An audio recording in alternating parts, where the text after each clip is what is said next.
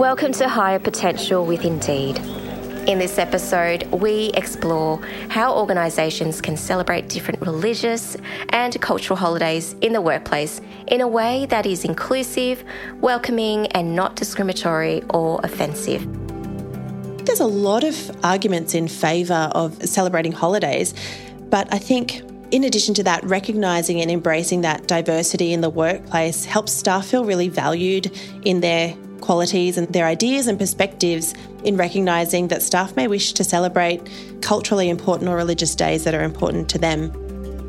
When employers are attentive to recognising and accommodating their employees' religious and cultural traditions and beliefs, I think that level of engagement and retention definitely increases. It's difficult to not see the positives when you talk about celebrating everybody's holidays and what they care about.